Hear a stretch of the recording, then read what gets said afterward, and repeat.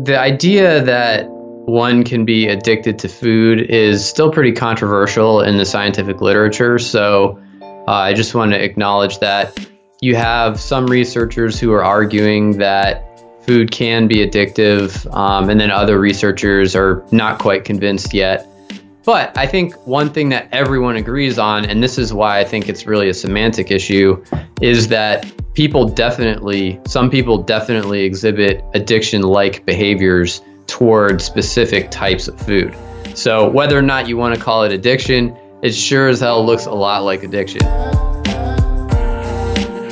You were just listening to Stephan Guyenet. What's up, my friend, and welcome back to another episode of the Legendary Life Podcast. I'm your host, international speaker, and high-performance health coach, Ted Rice. This is a podcast for men and women who are looking to boost their energy and upgrade their health. So get ready to learn proven health, fitness, and mindset strategies to unlock your full potential. Before I talk about today's episode, I want to tell you we are opening Legendary Lean for a limited time. So if you've been listening to the testimonials, the people coming on the show, sharing their experience and transformation in my Legendary Lean coaching program, and you want to achieve the same results that they're having, that they're experiencing, go to legendarylifepodcast.com/coaching and sign up now. Again, this is open only for a limited time. So take action now. And I also want to give you a free gift. I've put together a brand new training called How to Get Fit in Your 40s, 50s, and 60s. And let me tell you, this is one of my best, if not the best presentation I've ever put together. It's a free training. You're going to learn how to develop functional fitness. You're going to learn how to do things that are going to help you stay lean and also extend your life. And this is all science-based stuff. So it's no fluff, no pseudoscience, no balancing your chakras because they're rotating in the wrong direction. This is all proven stuff, things that you can start doing right away to get amazing results in your health, in your body, and ultimately your life. So if you want to watch that presentation, go to legendarylifepodcast.com/free for that free training. So that's legendarylifepodcast.com/free. Now let's talk about today's episode, because what you're about to hear is one of the most incredible conversations that I've had about why we're all struggling with body fatness and being overweight and obesity in the modern world. And you'll hear a lot of the science-based people come on and talk about, oh, well, it's calories and the calories in and calories out, which is true. Or you'll hear people who are promoting a specific type of diet tell you, well, it's carbs that are making you fat, right? All the ketogenic people say that, or it's sugar that's making you fat. But the truth is, there's some truth to what those people say, but they are missing the big conversation. What is that big conversation? It's about our behavior. It's about our environment. It's about the wiring in our brains. It's about how our brain affects our decision-making when it comes to food, and how certain foods found in the modern food environment hijack those circuits. And you're going to learn about food addiction, and you're going to learn from Stephan, who is a neurobiologist. This is a guy who studies obesity, but through the perspective of our brain. So you're going to hear that viewpoint, that expertise, and that conversation that just isn't being had enough, because we love to blame it on sugar. We love to blame it on the government's food pyramid recommendations. We love to blame all these different things. And what we don't say is, hey, why can't I do the things that I know I need to do? Why can't I eat the way I need to? Why can't I choose the foods that I know are good for me? That's the big conversation. And if you want to learn how to beat food cravings, food addictions, and more, this episode is going to help you do that. So without further ado, let's get to the episode with Stephan Guyenet.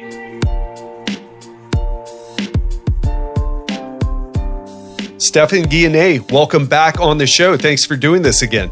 Okay, good to be here, Ted. Yeah. And the first thing I want to jump into is something that you said the last time you were here. And I know it was a long time ago. It was over a year because Skype let me, it actually showed me the last time we talked. And you had mentioned something on your last interview with me, or your first interview with me, that a lot of people who are in very good shape, they have a genetic predisposition to be that way. And we didn't really go into it, but and into what you meant. And that was my fault for not following up enough, because I kind of understood based on some of the research that I've read in the past. But a lot of people reached out to me more than usual, and they were kind of rubbed the wrong way. And I think it would be interesting to kind of start off with that, because the whole thing, especially with Americans and I guess the whole North American mentality, if I achieve something, if I work hard for my body in the gym, if I'm able to control my desire, my cravings for processed junk food, like that's all 100% me and my effort.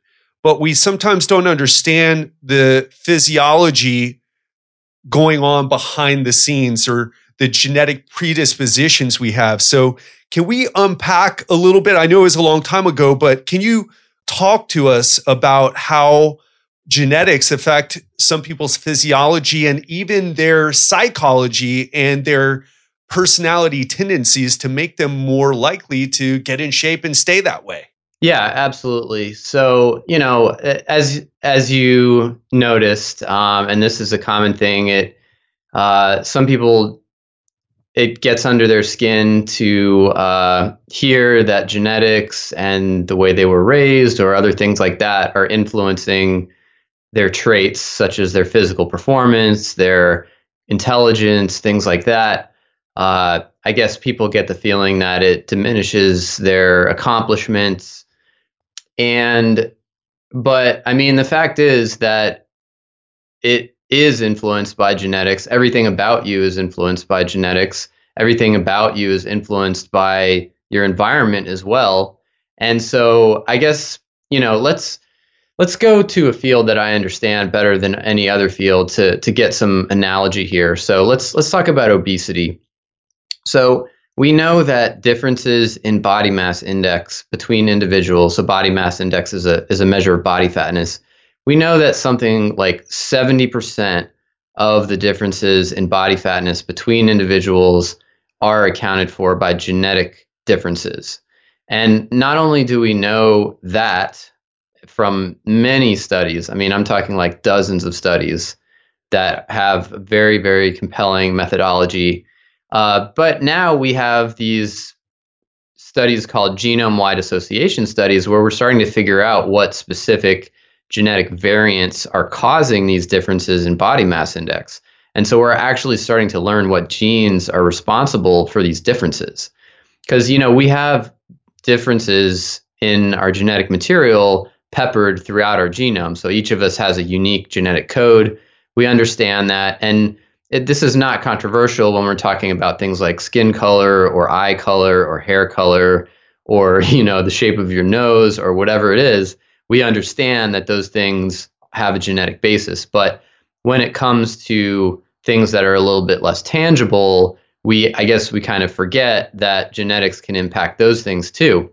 And so in obesity, what we're finding is that there are probably thousands of different genes that impact your body mass index, and each one of them only has a very small effect.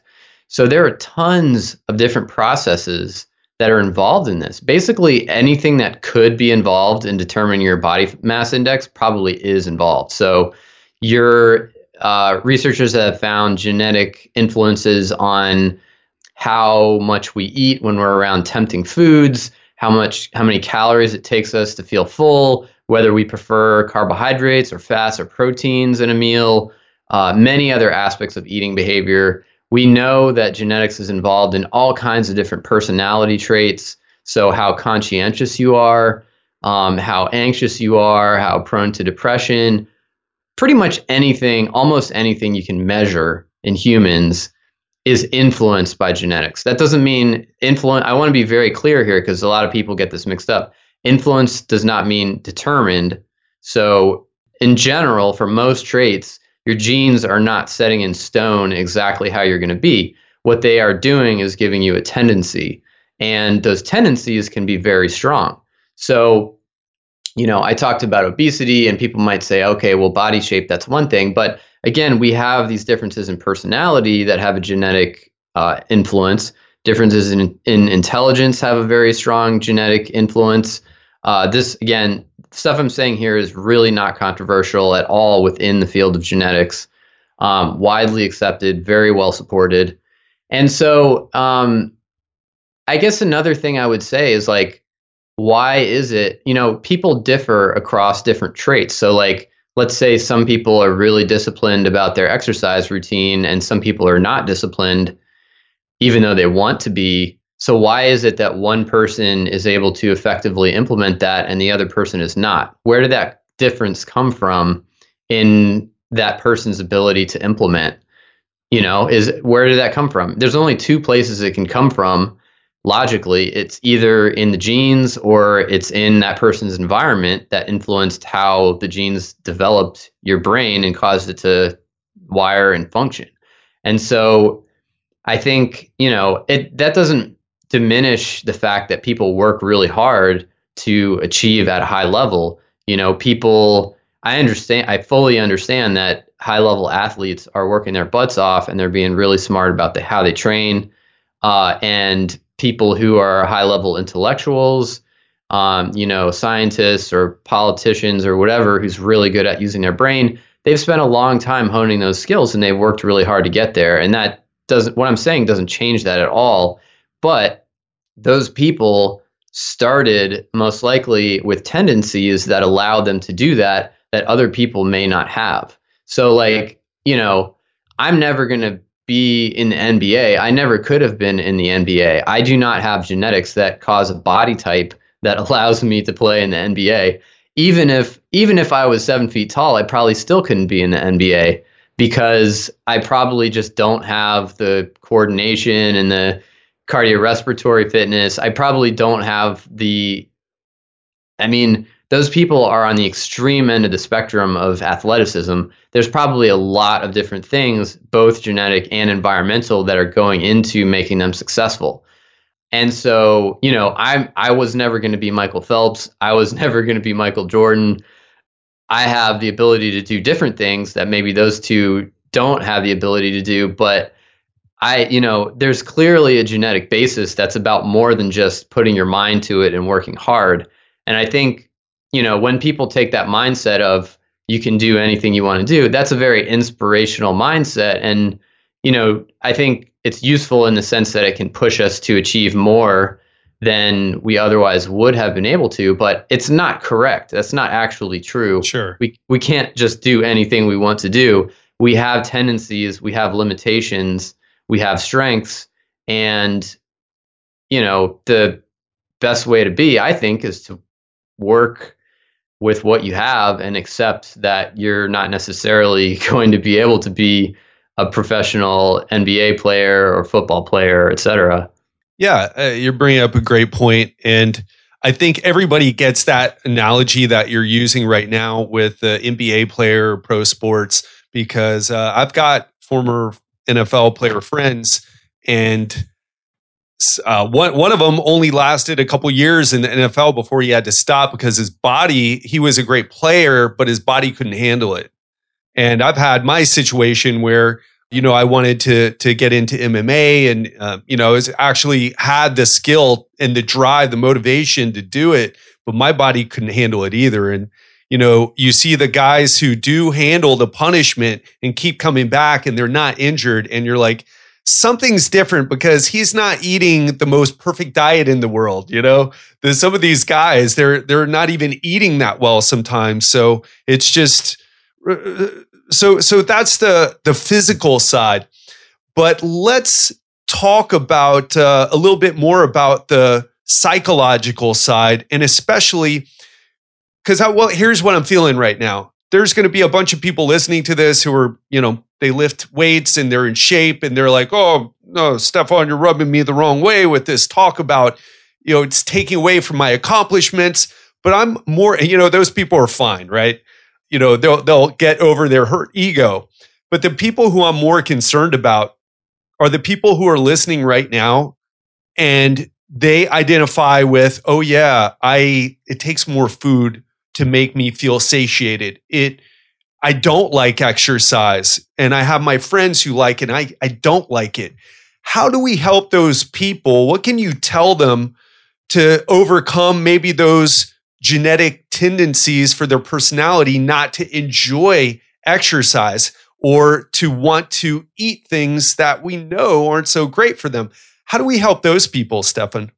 Yeah, I mean, first of all, I think that's a great point that there are just some people that start from easier starting points and that start from harder starting points. And I think if we don't acknowledge that, we're not really being fair to the people who are starting from the harder starting point. There are people who have obesity from a very young age, who, as you said, don't like exercise.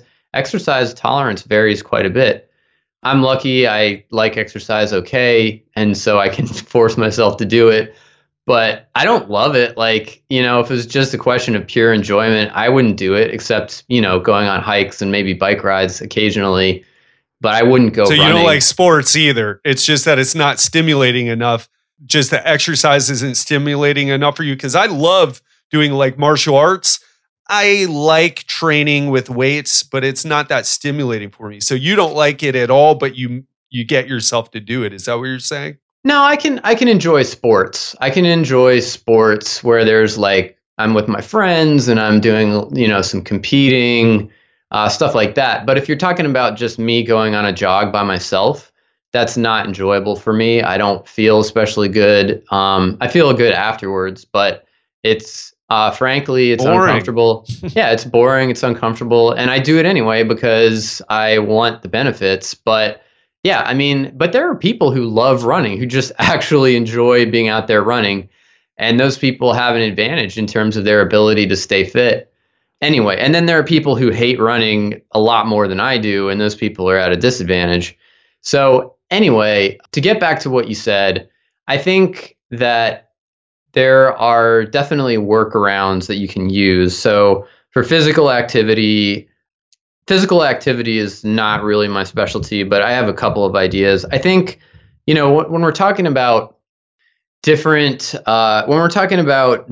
levels of enjoyment for different levels of tendencies toward behaviors that are not so healthy in the modern world, we have to remember that our distant ancestors did those things as a regular course of living their lives. And so it's not like it's impossible for us to do it, but I think the best way is just to build it into your life so that you're not saying, okay, it's, 7:00 on Wednesday, I'm going to go do my spinning class, or I'm going to go for a jog, or whatever it is. But you're doing something like active commuting where it's like, okay, I'm actually accomplishing a task here that's part of my daily life. I have to get to work. And so I'm going to walk, or I'm going to ride my bike, or I'm going to drive part of the way and walk the rest of the way. And then when I'm at work, I'm going to take the stairs instead of the elevator. So just kind of like building things in, or I'm going to have a push mower instead of a riding mower, or I'm going to walk my dog.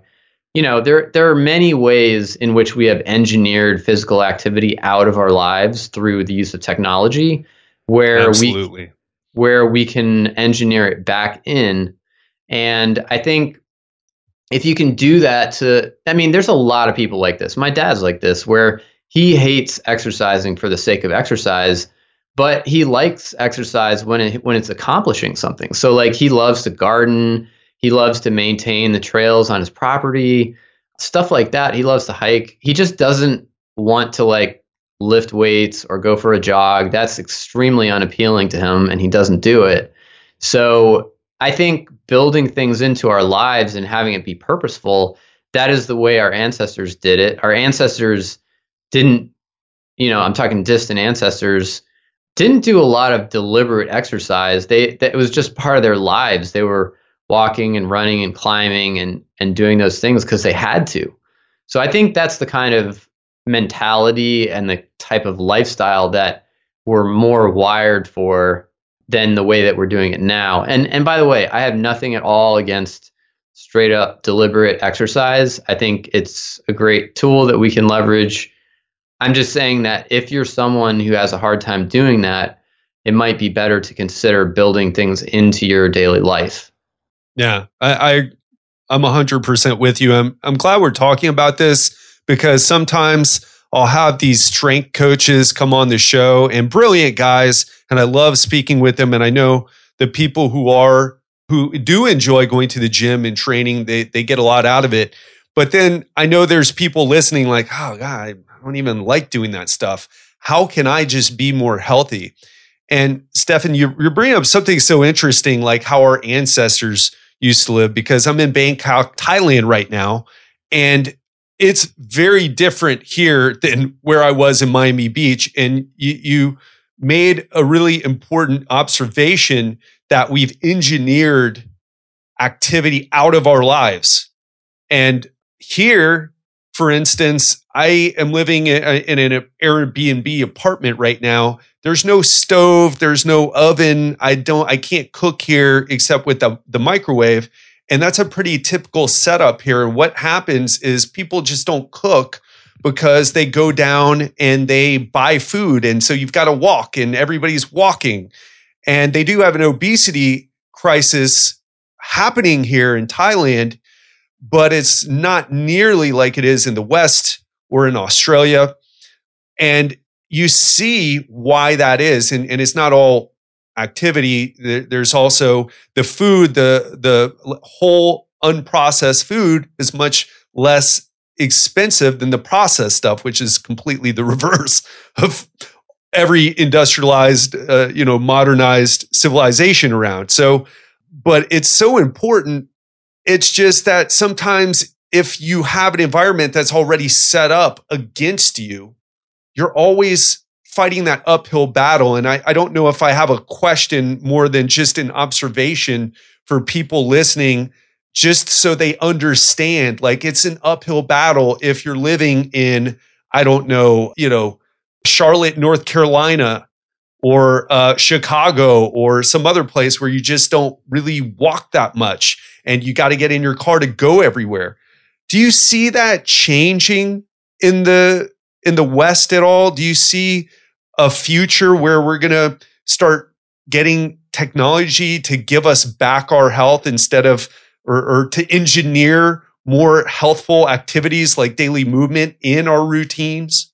I see a future of that for a minority of people. I think the people who really care and are motivated, tools are becoming more and more available. I mean, one easy example is step trackers like the Fitbit that track your physical activity and track your sleep. But I mean, I think the problem is that the problem is human nature. And human nature is a very difficult animal to tame. And so if you have people who are highly motivated and who care a lot, then I think you can adopt these technologies and I think it can help. And, it's not just about technology. It's also about awareness, people just knowing that it matters a lot and trying to do something about it. But I think for the average person, I really don't see it changing very much unless we're changing the environment. So creating an environment where the path of least resistance is to walk somewhere instead of getting in your car.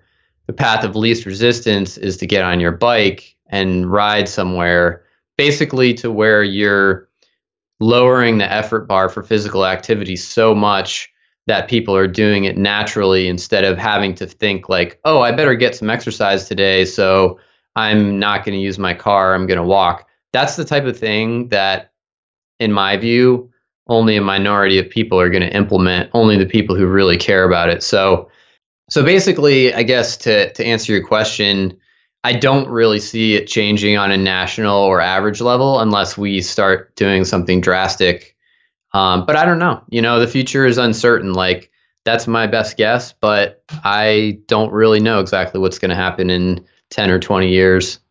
Mm. Yeah, I know. I hear you. And while you were talking, I just thought of, did you see that recent CNN article on Hong Kong being like the next blue zone and how they take all the steps per day, like more than any other city? No, I didn't see that. Well, I was just there, right? And in the article, it's kind of funny. They kind of make it like, oh yeah, they're so interested in longevity, and it's like, oh, that wasn't exactly my impression. It's like if you're not buying anything, they don't have places where you can sit down and loiter. You're just walking all the time. So, and you're standing and you're walking and you keep walking, and it's just there's no loitering, And they have some good things. They have parks and so there's some really cool parks there, but I just thought that was kind of funny that, it's the path of least resistance. There's just nowhere to lounge and loiter around, and people's places are so small. It's not like they want to hang out in their apartment unless they're really wealthy over there. But just thought I'd bring that up. Hey, talking about human nature, I want to get into something that you've taught me and something you're just an expert on. And in fact, your book was all about this, The Hungry Brain. I want to talk about the fact that when we eat, our gut sends messages to our brain about the contents of what we just ate. And it kind of gives us a reward. Well, it doesn't kind of. It gives us a reward, especially when we're eating something that we would call hyperpalatable, known colloquially as delicious, junky goodness, right? Can we talk about, or can you explain low reward eating and bliss points and how we can use that information to try to tame our human nature so we can be more lean, get in control of our eating habits? Yeah. So one of the things I wanted to get into in my book is what exactly is it about food that motivates the brain? So we know that there's certain types of foods that give us really big cravings. Maybe we smell them and all of a sudden we feel hungry. Maybe we can eat them at the end of a meal even if we aren't hungry anymore. So what is it about a food? What are the specific properties, the physical and chemical properties of that food that actually make it so motivating to us, that make us overeat it even when we know we shouldn't? And so I looked into this, and actually quite a bit is known about it. So basically, there are certain specific food properties, and those properties are fat and starch and sugar and salt and protein and a compound called glutamate, which is the meaty umami flavor in soy sauce and MSG and bone broth and cooked meat.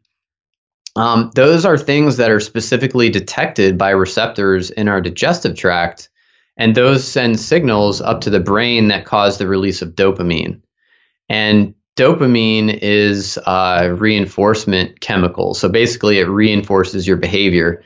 What that means is that if you do something that releases dopamine, your brain makes you more likely to repeat that behavior in the future by motivating you to do it.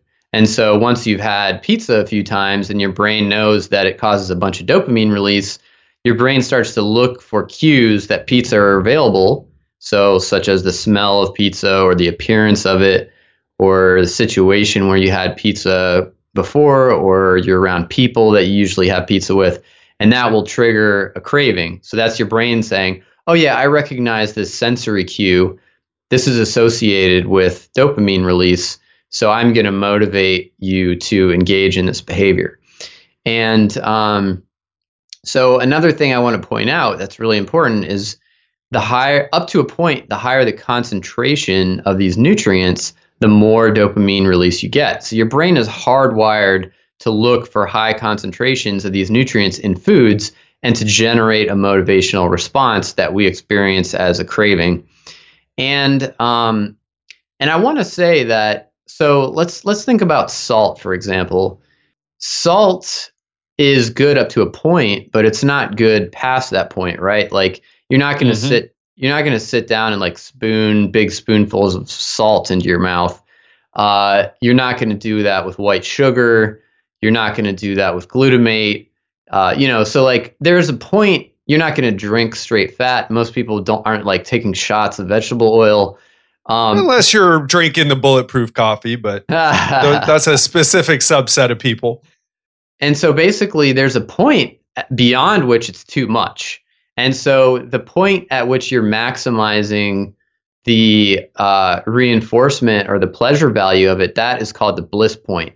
So for sugar, the food industry knows exactly where your bliss point is. There's a certain amount of sugar that the average person finds maximally enjoyable and maximally reinforcing, which means maximize the chance of a repeat purchase. And that is the concentration that they use in their sodas, in their cookies, etc.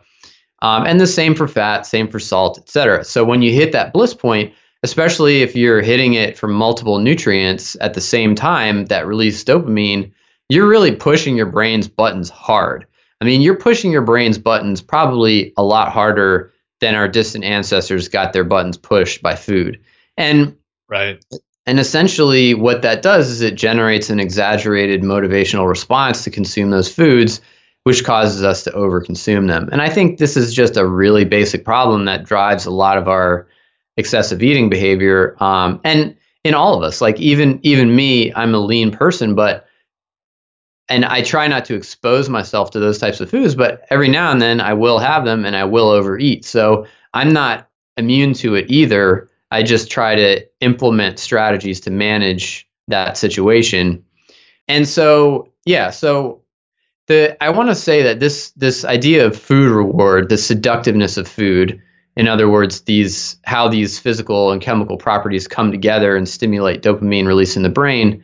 I want to say that this is a very important aspect of food in terms of its impact on our food intake and our body fatness. The brain seems to care a lot about these particular properties and uses them as a signal to determine not only your eating drive, but also apparently your how your brain actually regulates your level of body fatness. And so if you're eating foods like this on a regular basis, not only are you going to eat more and gain fat, but you're actually probably going to start defending that higher level of body fatness against weight loss. And that's going to make it a lot more difficult for you to achieve your goals for physical fitness and for body composition. So, And Stephan, can you just uh-huh. you said it's good the body's going to defend the fat loss. Just to for people who might be confused about that, are you talking behaviorally or physiologically? I'm talking about both. Yeah. So, okay, maybe I should dig into this. So, the brain actively regulates body fatness. There is what's called a negative feedback loop between your fat tissue and the hypothalamus in your brain that is fairly analogous to how your thermostat works in your home. So a negative feedback loop is something that tries to maintain the stability of a particular variable. So your thermostat in your home is measuring the temperature in the home. And when that temperature deviates from the set point that you've programmed it with, it will kick in either heat or air conditioning to bring the temperature back to that set point. That's a negative feedback loop. It's just a common engineering thing. And there's a ton of these in biology because our bodies have to maintain the stability of a number of different things like your body temperature, your blood pH, your heart rate, et cetera, et cetera. So there's a lot of these negative feedback loops in biology, and there's one of them that's very important for regulating body fatness. And so your thermostat measures temperature, your brain measures a hormone called leptin to measure the level of body fat on your body. Leptin is produced by fat tissue. And so you have this feedback loop that's regulating your body fatness. And this is the reason why it's really hard to lose weight, because once you start to lose weight, this system detects the decrease in your body fatness, and it starts to implement both behavioral and physiological responses to try to bring the body fat back. And so this is why, if someone loses a bunch of weight, they're not the same as a person who started off at that lower weight. They are going to have higher levels of hunger. They're going to have cravings. They are going to have a lower metabolic rate per unit lean mass. So there are these physiological and metabolic adaptations that occur that are very powerful, that try to push us back up to our original level of body fatness. And then conversely, there are other people who can't gain weight, and as much as they eat, they will never gain fat. There are actually studies that support this. You can overfeed people by 1,000 calories a day. Some people will gain almost no fat. They'll just incinerate all the extra calories. And some people will put every single extra calorie into their fat mass. So can we dig into a part of what you're saying? Because I want people listening to not come up with certain conclusions. So you're talking about how our bodies, our brains specifically, try to maintain a body fat percentage, whatever body fat percentage we're at now, and it uses leptin to do that. And if you try to change one way or the other, there's this feedback loop that says, okay, this guy's not eating enough. Let's make him hungrier and not so motivated to move very much. But just for someone who's listening, who's in a situation where they're perhaps dealing with that exact thing, the physiological mechanisms aren't going to stop them from a calorie deficit will make them lose body fat, right? The physiology behind this stubbornness of body fat, it can't stop a calorie deficit. Can you talk a little bit about that? Yeah, that's absolutely correct. So this doesn't change the basic physics, or what I would even say arithmetic, of body fatness, that the amount of fat on your body is determined by the number of calories that you're eating minus the number that your body is expending. That is still true. But what this does, this system, it puts pressure on the calories in and it puts pressure on the calories out and tries to change them so that it's maintaining the stability of your body fat level. And so it's not that you can't just eat less and lose fat. You absolutely can do that. But this system is going to make it very difficult for you. And in fact, it makes it so difficult that the average person is unable to lose and maintain a large amount of weight through portion control alone.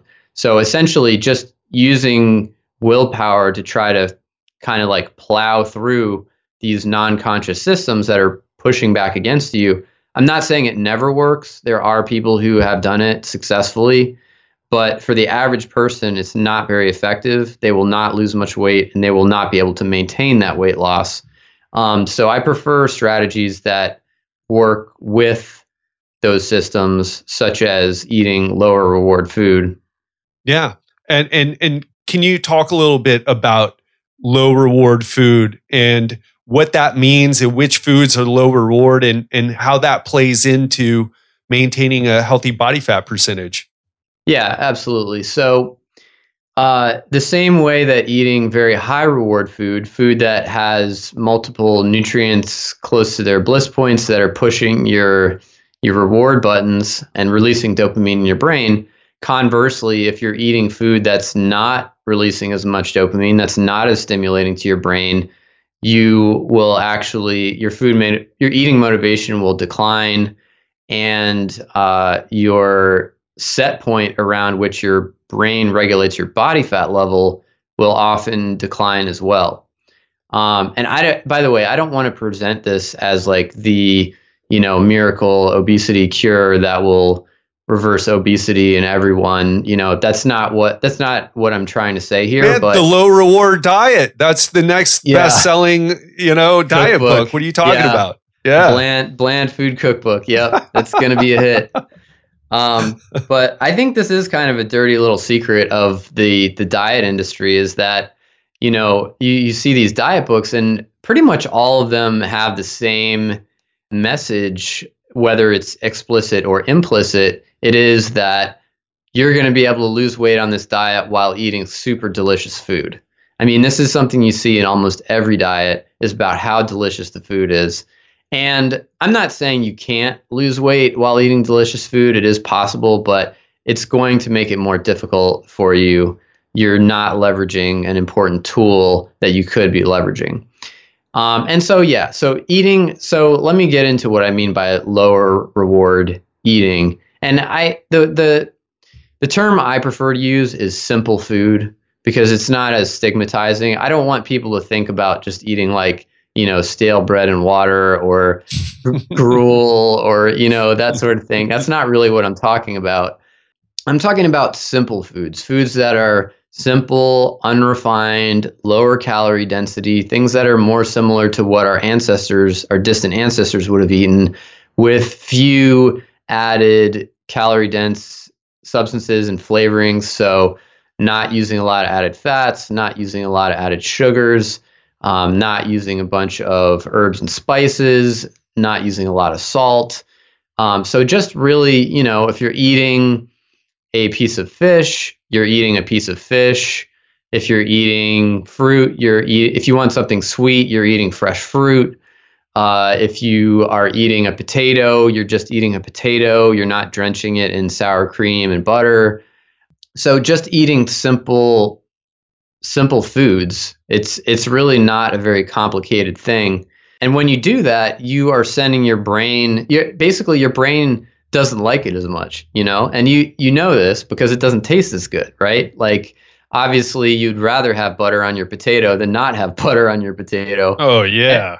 And when your brain is not as excited about the foods that you're eating, it just doesn't drive your appetite in the same way, and it doesn't cause your brain to defend a higher body fatness in the same way. And for many people, that will allow them to naturally eat less comfortably, instead of having to force yourself and fight against the desire to eat more.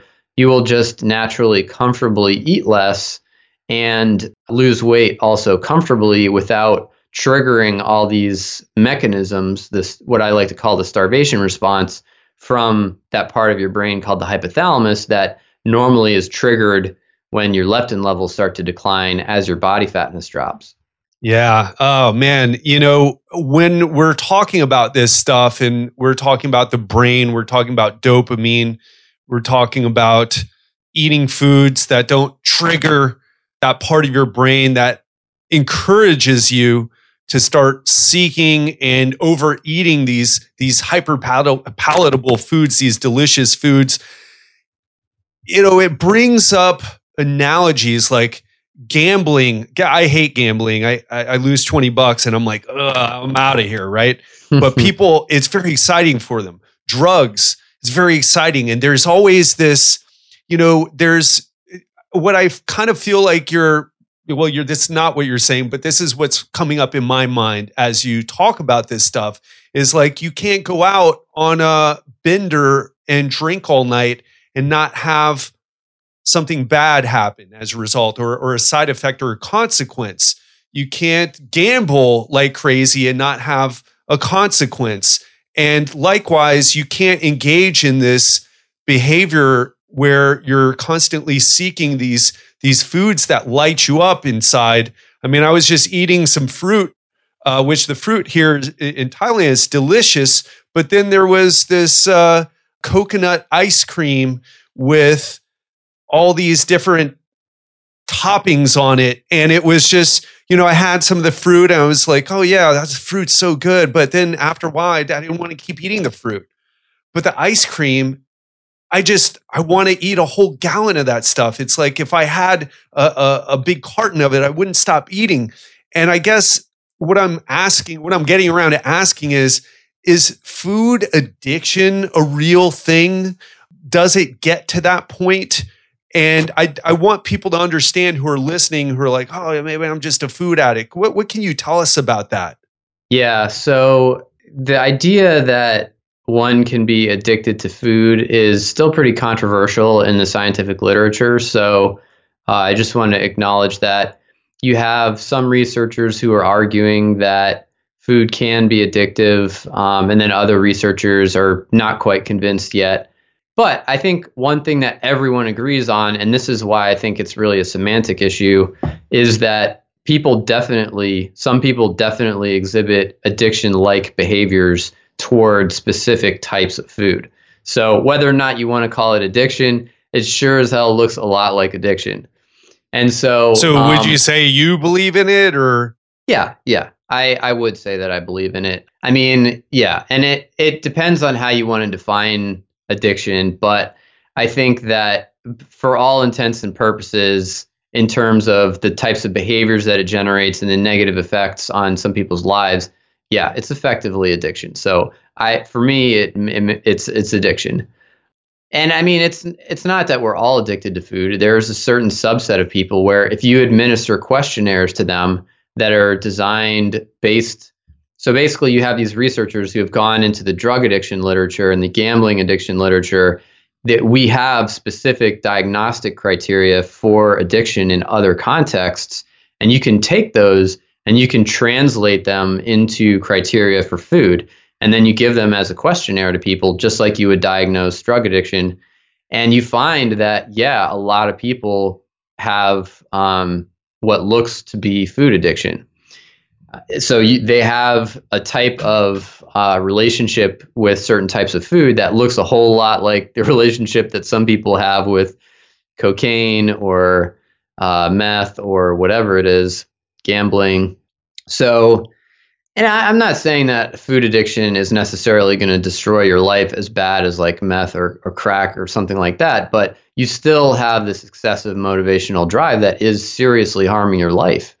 And so that to me is really the crux of it, because addiction, as I see it, is really kind of an arbitrary distinction. Essentially, the core of addiction is just an excessive motivational state to do something. You're so motivated to do something that it starts to harm you. You know, like let's say you're playing video games so much that you're not going to work, you're not having normal social relationships, you're not sleeping enough. Let's say I've been there. Nah. Let's say you're drinking alcohol so much that your marriage is deteriorating and you're drunk at work, etc. Like you have an excessive motivational state to engage in behaviors that are destructive, and you're having a hard time getting out of it. That's really the core of addiction, and it's because of excessive dopamine release. So everything that is addictive releases dopamine or somehow activates the dopamine pathway. This is really the common denominator as far as we know for addiction. It stimulates that motivating chemical in our brains. And if you get too much stimulation, you get too much motivation, and that can be destructive. And so, of course, food stimulates dopamine. We know this.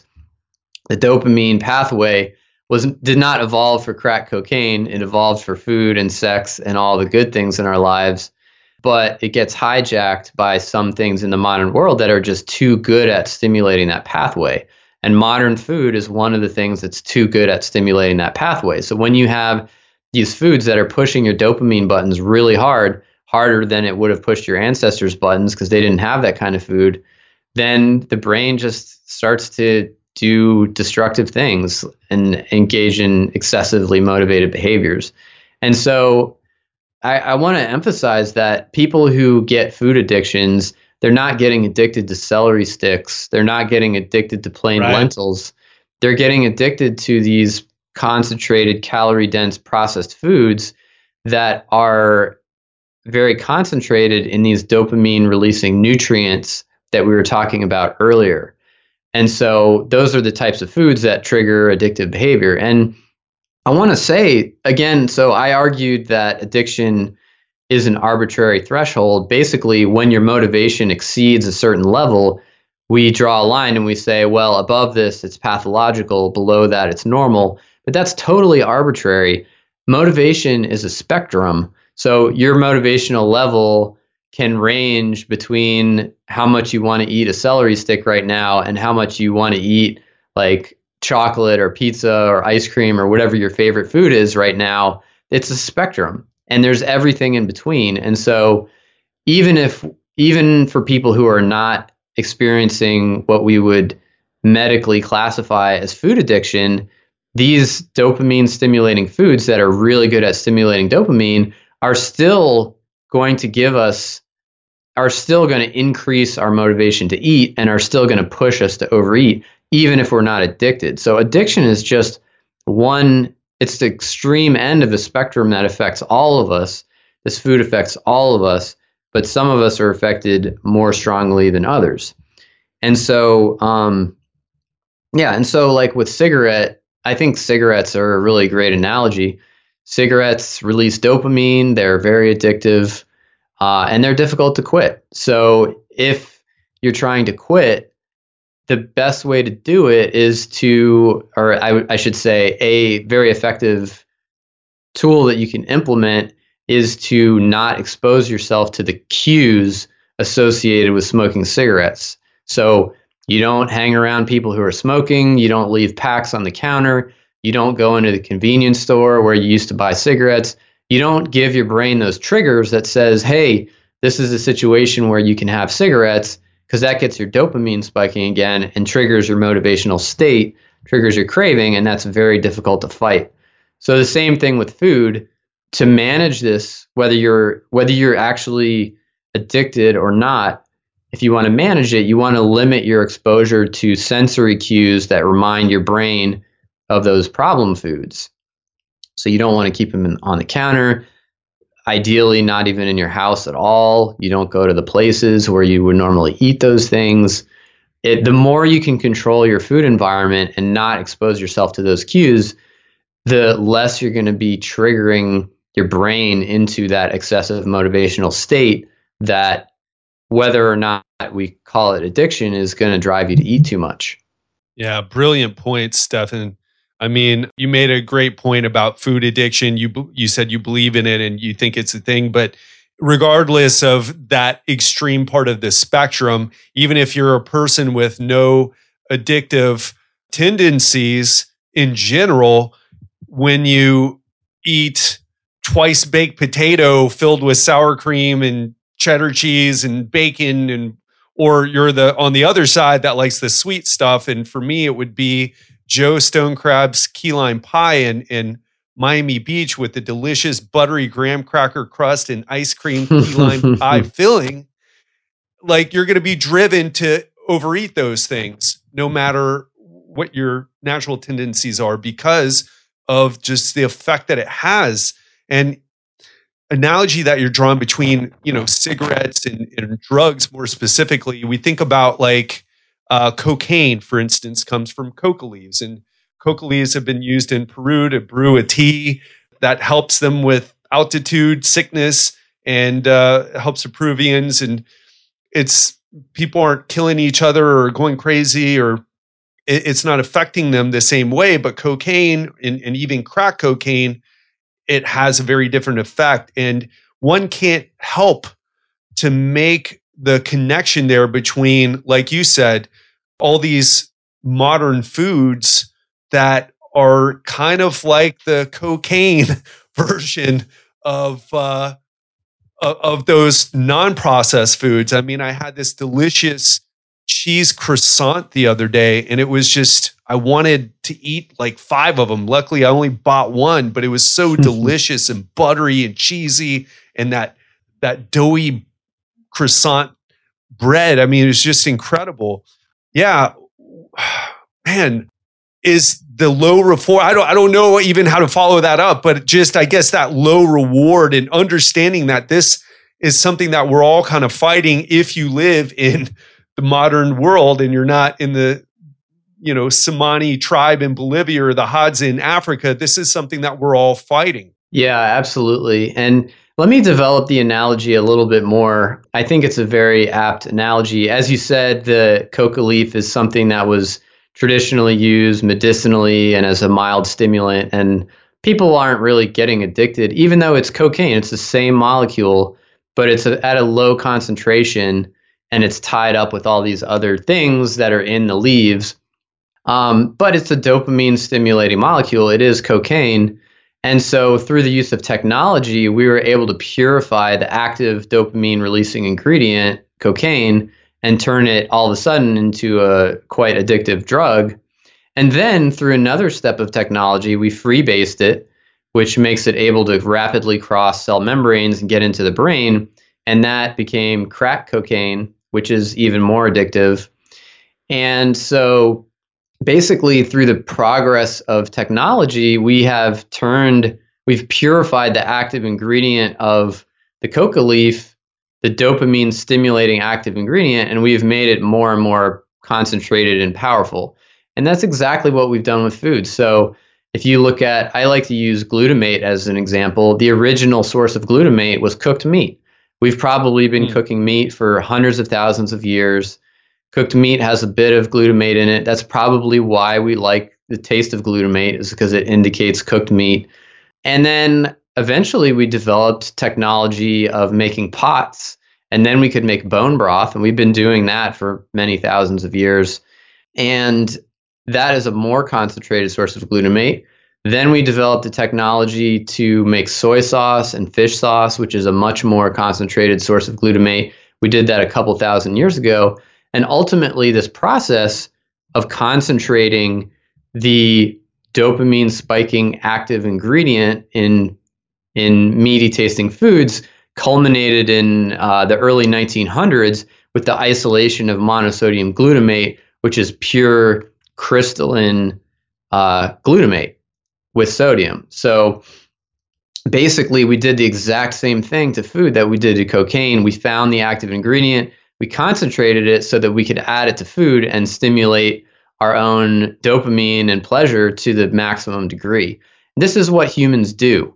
We find things that motivate us, that intrinsically stimulate our dopamine pathways, and we maximize those and accentuate them over time. I mean, I think pornography is a great example. Like, the internet. The internet is what, like 83% porn? I'm exaggerating, but it's a lot of the internet. It's a lot. Is porn. Yeah. And this is just, we are wired to have dopamine spike when we're, experiencing certain sensory cues that indicate sex.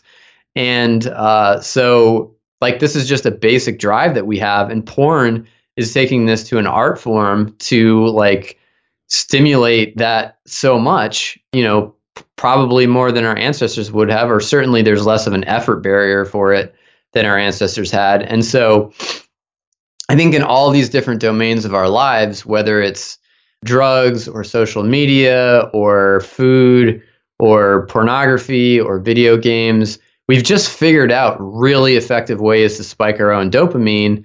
And that creates difficult to control behaviors. And food's just one example of this broader picture that we're really good at doing as human beings with the addition of technology and affluence.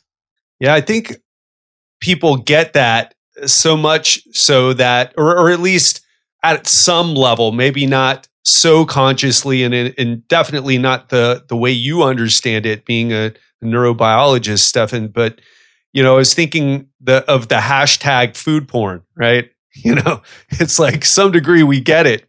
And Stephan, I know we've talked about low reward eating and controlling our food environment and things like that.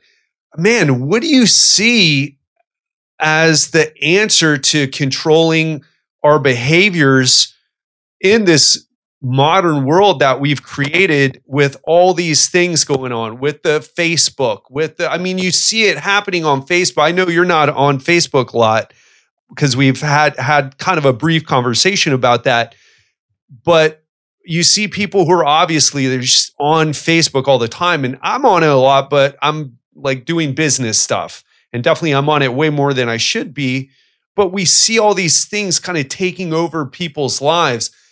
How do we get our life back?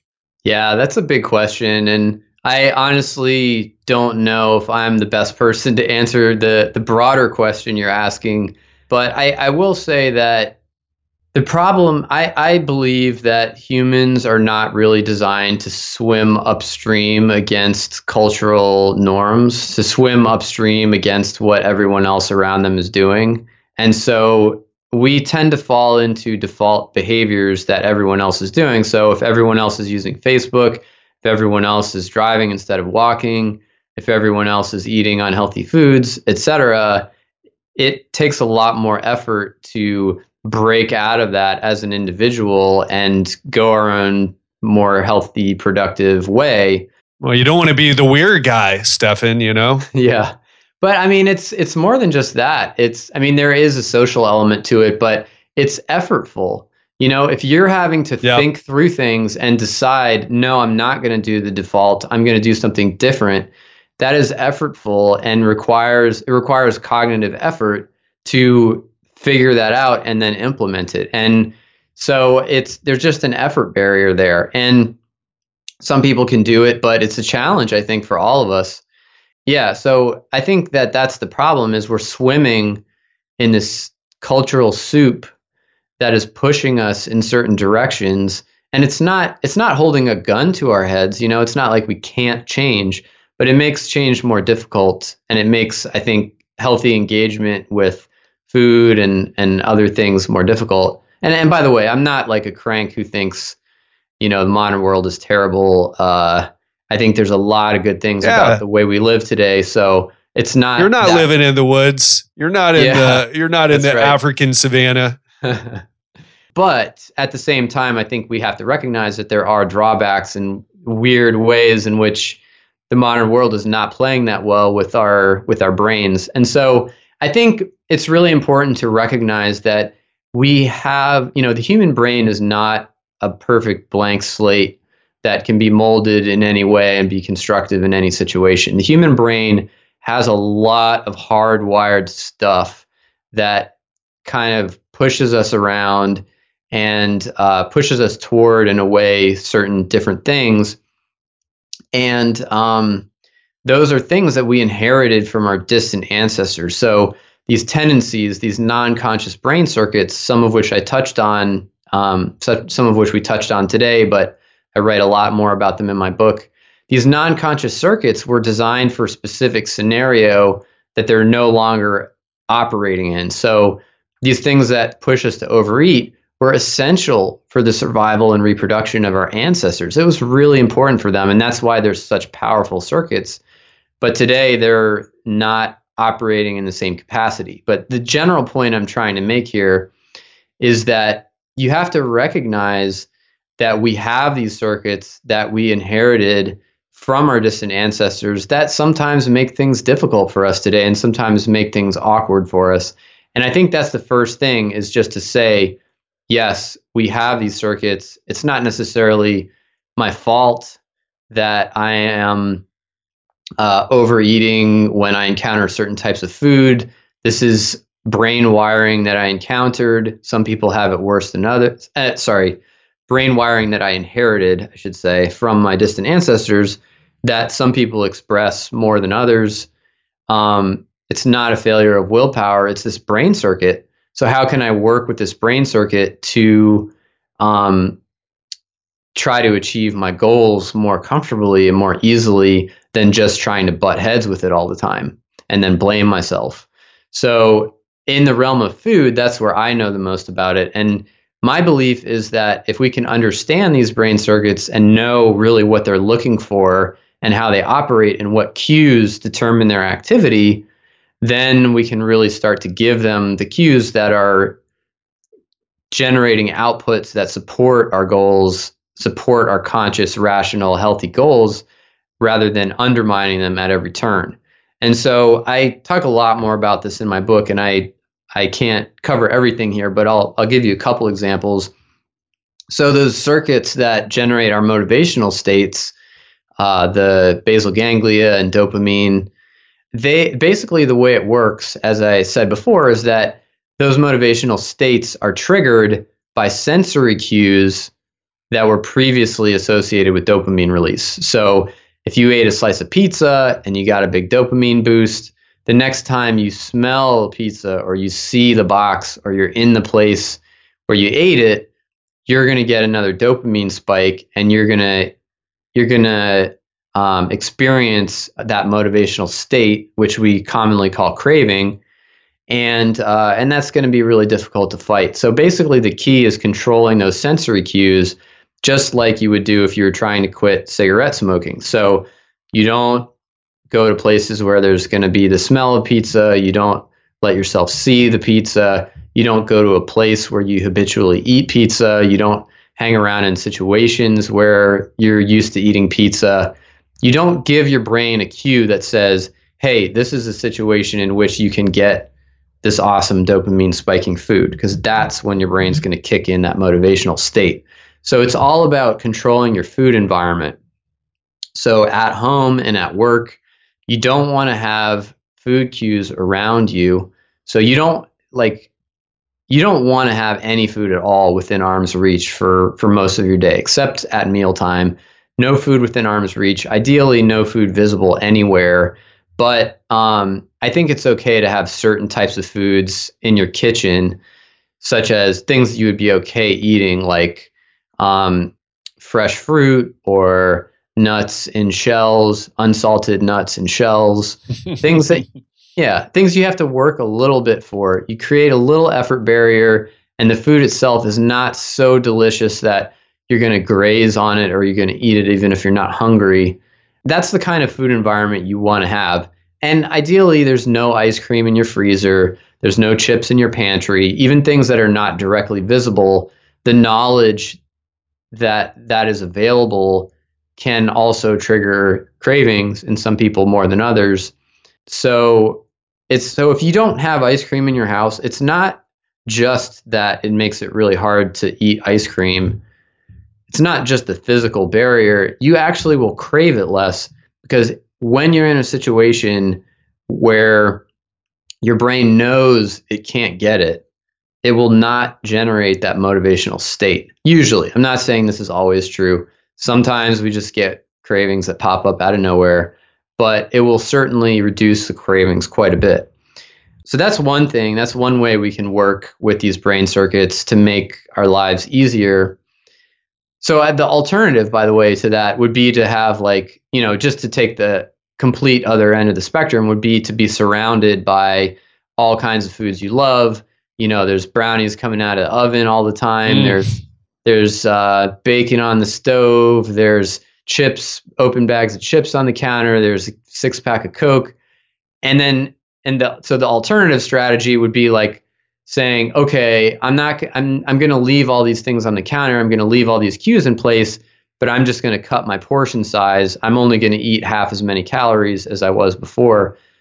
You're putting yourself in a very difficult situation there. I'm not saying it's impossible to do, but most people will not be successful in that kind of a situation. We've seen this over and over and over again, that just straight up portion control is not that sustainable for most people. So controlling the cues, working with those motivational systems so that they're supporting your healthy goals, controlling your food environment is, for most people, going to be a more sustainable and effective way to go. So that's one thing. Another thing is controlling your satiety. So there's a system in your brainstem that generates the feeling of satiety or fullness as a meal progresses. Most people think, we intuitively think that satiety or fullness occurs when our stomach is full. It's literally your stomach can't hold anymore, and so the meal is over. But that's actually not correct. And you may have noticed that it takes a lot more food to feel full sometimes than at other times. Like if you've just exercised a bunch, all of a sudden your stomach seems a lot bigger. And the truth is that your stomach can hold a huge amount of food. Your stomach is generally not full at the end of each meal. That feeling that you experience is generated by the brain, a part of your brain called the brainstem, and more specifically, nucleus tractus solitarius, that accumulates information about what you ate as your meal progressed and decides when you've had enough and broadcasts that signal to the rest of your brain.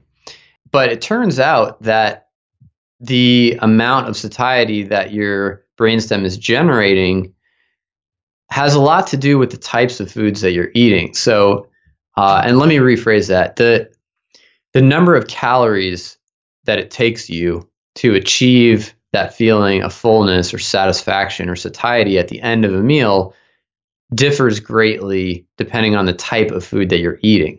And this is really important because that feeling of fullness, this is how we normally interact with food, is we just keep eating until we hit that feeling of satisfaction. And then we're like, okay, meal's over.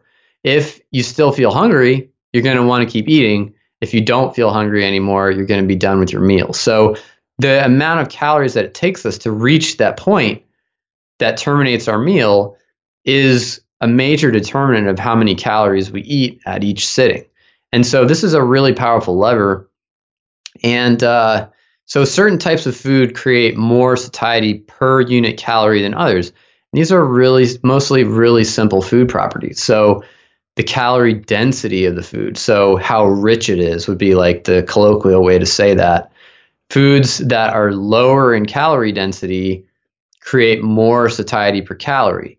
So like a bowl of oatmeal is going to create more satiety than an equivalent number of calories of crackers, because that oatmeal has a lot of volume and weight that's coming from water, whereas the crackers don't. So it fills your stomach up more for the same number of calories. And that actual stomach expansion is an important signal that the brainstem listens to as part of generating satiety.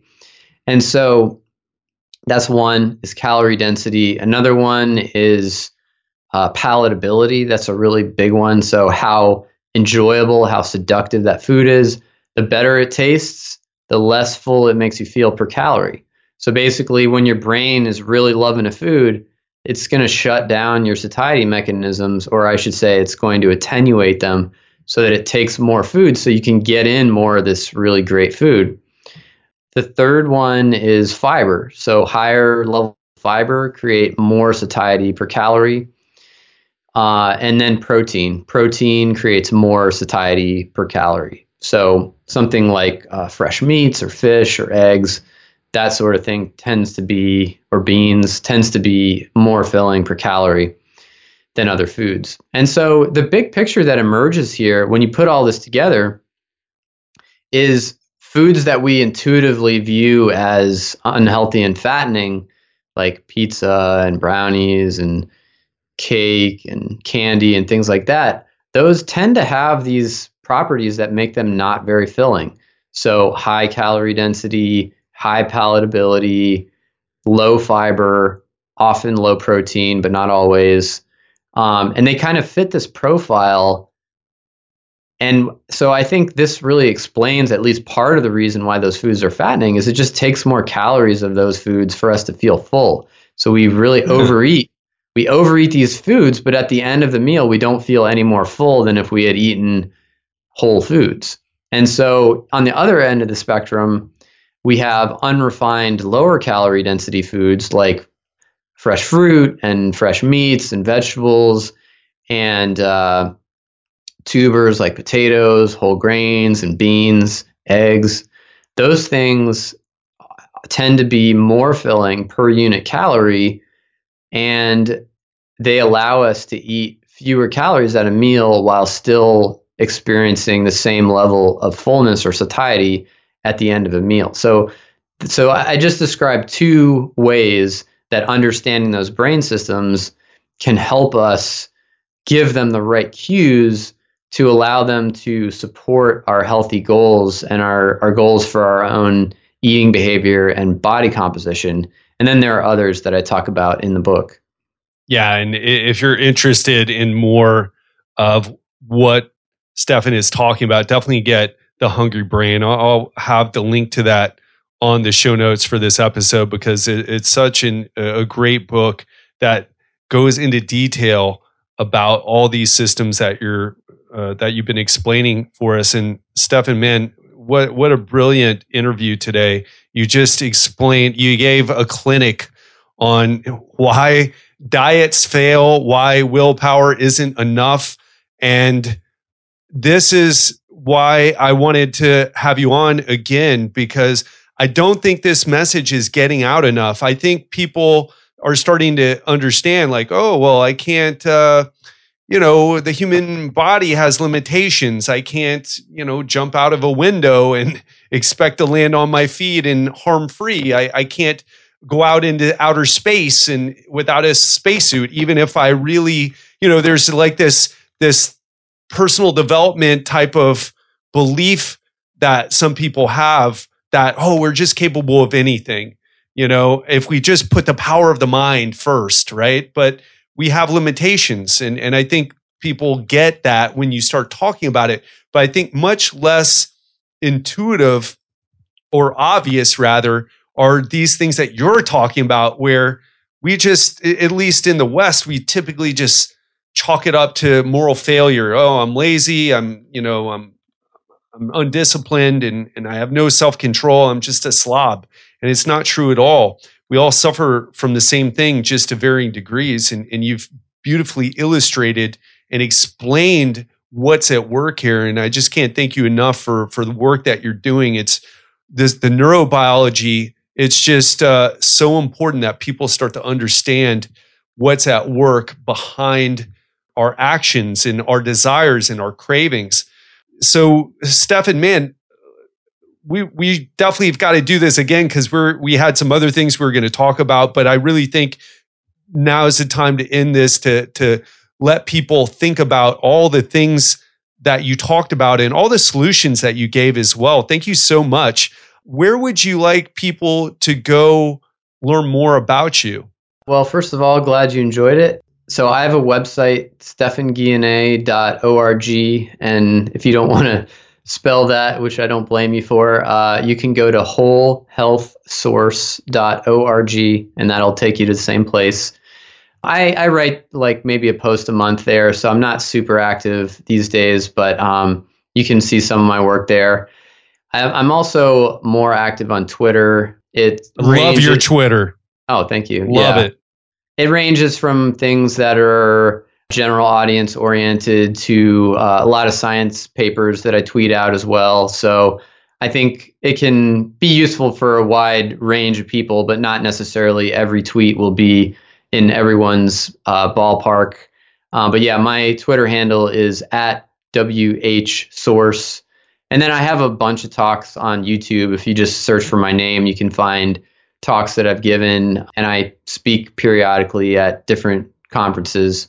Excellent. And if you are in the health and fitness field, you need to go and study the types of things that, the type of information that Stephan is putting out there, because if you're dealing with people, this is what you're dealing with. And if you're wondering why you can't get your clients to adhere to new behaviors, even though you talk to them so in-depthly about the importance of, not eating sugar, or, this is what's at work here. And you need to start to understand it and explain it to your clients and give them solutions that actually work with our wiring. So I will have all those up on the show notes for this episode. Make sure you check Stephan out on social media as well. And Stephan, man, thank you again so much. You ran a clinic on human behavior and a lot of the things that we're all facing and that we all take to heart, and we think it's our fault, when it's not the whole picture. It's the situation that we're all dealing with in modern life. So thank you so much for shedding light on that. Yeah, my pleasure. Thank you, Ted. That wraps up today's episode, and I hope you enjoyed Stephan Guyenet. He's been on the show once before, and he is just one of the guys who is talking about the things that nobody else is talking about. That conversation that we're not having about how our brains, how our lifestyle, how our environment all work together to block us from doing the things that we need to do to improve our health, like choosing better or making better decisions with our food, and why following a diet for a little while works so well, but then we fall back into those old habits because just restricting ourselves, it just doesn't work, especially if we don't change our food environment, especially if we don't change the way we eat with what Stephan called food reward. It's these things that matter the most so that we can have control over ourselves and control over our behavior. And let me tell you something. There's a reason I asked Stephan to be back on the show and have this conversation. It's because this is behind it all. Whether you want to choose a ketogenic diet, a low-fat diet, do intermittent fasting, whatever it is, you are always going to be dealing with this brain of yours that's hardwired to make choices based on this evolutionary programming that has been there for a very long time. And this is why a lot of diets fail. And this is why a lot of people can make short-term progress, but then slip back into old habits, especially when the stress comes in, especially when they followed a diet, but they didn't learn along the way. They didn't develop the knowledge and the skills and the habits to keep them on that lifestyle, because it's really about adopting a lifestyle. It's about adopting a mindset. And that's why I'm so psyched and excited to announce that we're opening Legendary Lean for a limited amount of time. And let me tell you, we help you with this in Legendary Lean. I've read Stephan's book. I know about the science of food addiction. Obviously not like Stephan does, but I know about it enough to explain it to you and to help you manage it in a practical way. If you want to achieve the same results that you've heard from some of our Legendary Lean members like Todd, like Art, like Rich, like Sarah, then I want you to go to legendarylifepodcast.com/coaching and sign up now. Again, it's open for a limited amount of time for a limited amount of people. And don't forget about my free training, How to Get Fit in Your 40s, 50s, and 60s, where I'm going to share things that I've never shared before on the podcast, in my articles, only for my one-on-one clients or my coaching group clients. They get this information, but you haven't heard it yet. Make sure you go to legendarylifepodcast.com/free to get that free training now. That's all I've got. I hope you enjoyed this, and I will speak to you soon.